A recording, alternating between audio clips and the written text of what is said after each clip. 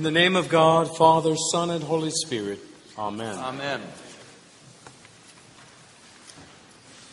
Here in this season of Easter, we have a chance to hear some from the Gospel according to John. Now, one of the odd features of John's Gospel is he records the ways that Jesus identified himself with very specific analogies. The I am sayings. New Testament scholars went through and counted 7, and this is the last of the 7 I am sayings. Last week we had I am the Good Shepherd. You remember that. This week we have I am the true vine. Jesus says that He is the vine and the Father is the vine dresser. And what does that make us? We are the branches. And branches that are intact with a vine are so much luckier than those pruned and tossed. There are some implications here, so I just want to get to 2 of them. What does it mean when Jesus talks about abiding in the vine? What would it look like for us to abide in the vine, who is Christ? And then the second question, what would it look like for us to bear fruit? What does that mean? And there's not just 1 or 2 or 5 things that would mean. But I'm going to talk about one of them. I'd like to talk about what it means to abide in the vine and also what it is to bear fruit, at least one example of it. I heard a long time ago that everybody needs 3 things concerning prayer. Let me go through them. To have a rich prayer life, you need a cathedral, a chapel, and a closet. Now, interpret those loosely with me, if you will. We all need a cathedral.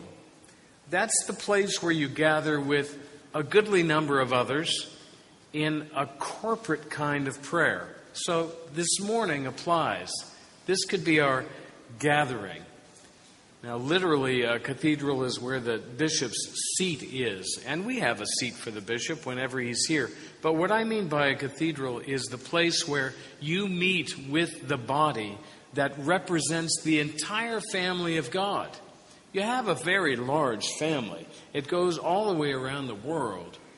And it even reaches into heaven because those who have gone before us are in this family of God. So here we are praying, but, when we get started with the big Thanksgiving, we say we join our voices with angels. There's a lot of those, I'm sure. Archangels, don't know how many. And all the people of heaven. We join our voices with them when we sing, Holy, Holy, Holy. So you need a cathedral, and you have one. And let's push a little bit further. There are 52 Sundays in the year. Now, your clergy are not here all 52, but pretty close. Between 42 and 46, I would say. And then some special days, too. Now, nobody's keeping score. But what I want to imply is that we come to church, to this gathering of the body, every chance we get.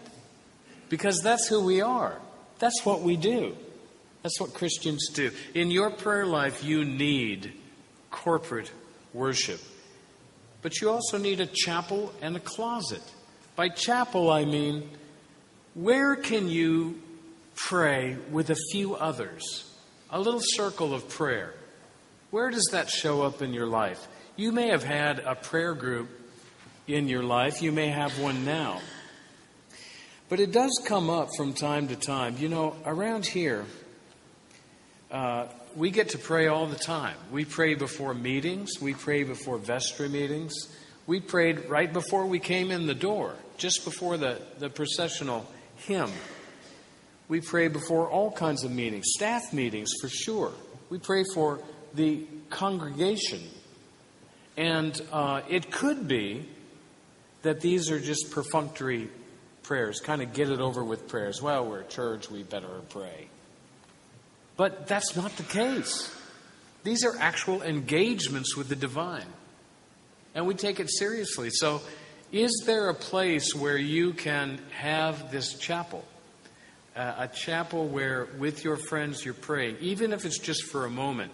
But maybe it's a prayer group as such, a prayer group where you're there specifically to pray. This can be beautiful. Maybe it's a group that studies the Bible together, but they have a time of prayer. This is a chapel for you. You also need a closet. Not just for clothes. I'm talking about a closet that is a chance for it to be just you and Jesus. A place of quiet. A place where you can be alone with the alone. He who is alone, God, is making time for you when you give the time for that one. And sometimes prayers that are silence are the best ways we can speak to God and hear from God.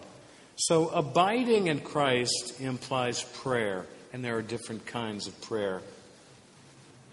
What would it mean to bear fruit? Lots of different ways. But I'd like to talk about three. I'd like to talk about serving, caring for each other in love, and proclamation. That is, giving forward to somebody the good news. These are three examples of bearing fruit.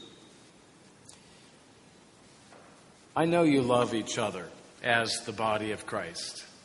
And I know you show that when you take up a task to serve each other within the church. All of the jobs that there are to be the church, certainly fruit of abiding in Christ.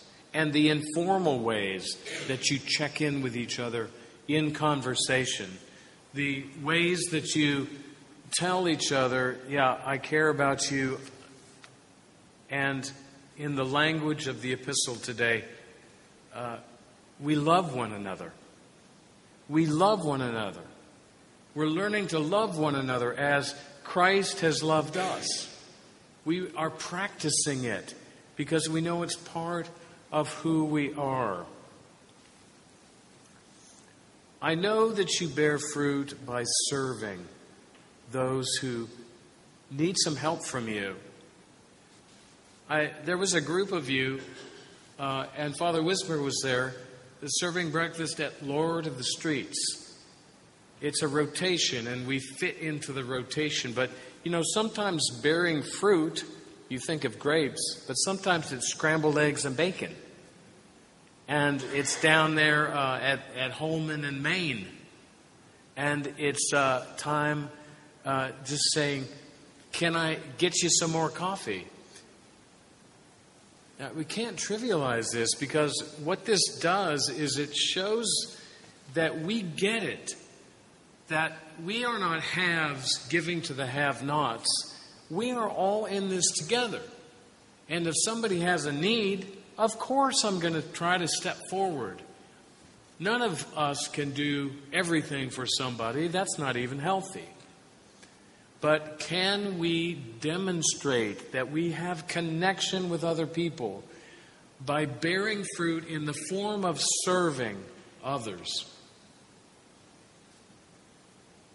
St. Francis takes this seriously all year round with various projects. And you are the ones that populate those efforts of bearing fruit. And then finally, this proclamation idea. This is about good news sharing. You probably do this without even knowing it. I mean, you can be the hope in a person's day. But let's think for just the last moment here about the chance to actually share whatever way you have of giving the good news. I think it's the Epistle of Peter that would say it. You must always be ready to give an account for anyone who asks you to explain the hope that is in you. If it comes up in a conversation, look what happened to Philip. I mean, he's this deacon. Jesus is risen and ascended, and now the Spirit is in his life, having him cross paths with people. My goodness, he ran across somebody on the wilderness road who was an Ethiopian eunuch who served Candace. And Philip turns out to be there to show this Ethiopian friend, brand new friend, who this person that Isaiah is that is being described. It's part of the suffering servant song. And the Ethiopian eunuch is reading this scroll, which he must have just gotten from Jerusalem as he was going down to Gaza. He had the resources and he has the scroll. But who is this person being described? Imagine what it must have been like for that royal servant who had given his entire life and being to the service of the court, to discover that there was a suffering servant who gave his entire life for him, everything that he had. Now, when Philip pointed that out, the eunuch was so excited that as soon as they came across water in the wilderness, he says, "There's water. Anything keeping me from being baptized?" Must not have been, because Philip and the fellow go down into the water and he comes up. Philip snatched away for some reason, but he goes on with amazing joy. You see, he was on a wilderness road, literally, but maybe he was on a wilderness road. Have you ever been on one of those? And you needed somebody to give the good news to you? Now you can be the one to give the good news to somebody as you run across them on their wilderness road. So I hope you'll be doing this. I hope you'll be abiding in Christ in prayer. And I hope that you keep coming. Oh, you may not get 48 Sundays out of this year, but I hope you come whenever you can, because it's what we do. I hope that you find a little circle of prayer where you can enrich your sense of connection to people and connection to God. And like this priest I know, who literally goes into a closet because it's the quietest place in his house, I hope you can find some prayer closet for yourself that you can be in the silence and give yourself to God. Friends, Christ is the vine. You are the branches. Abide in him and bear much fruit.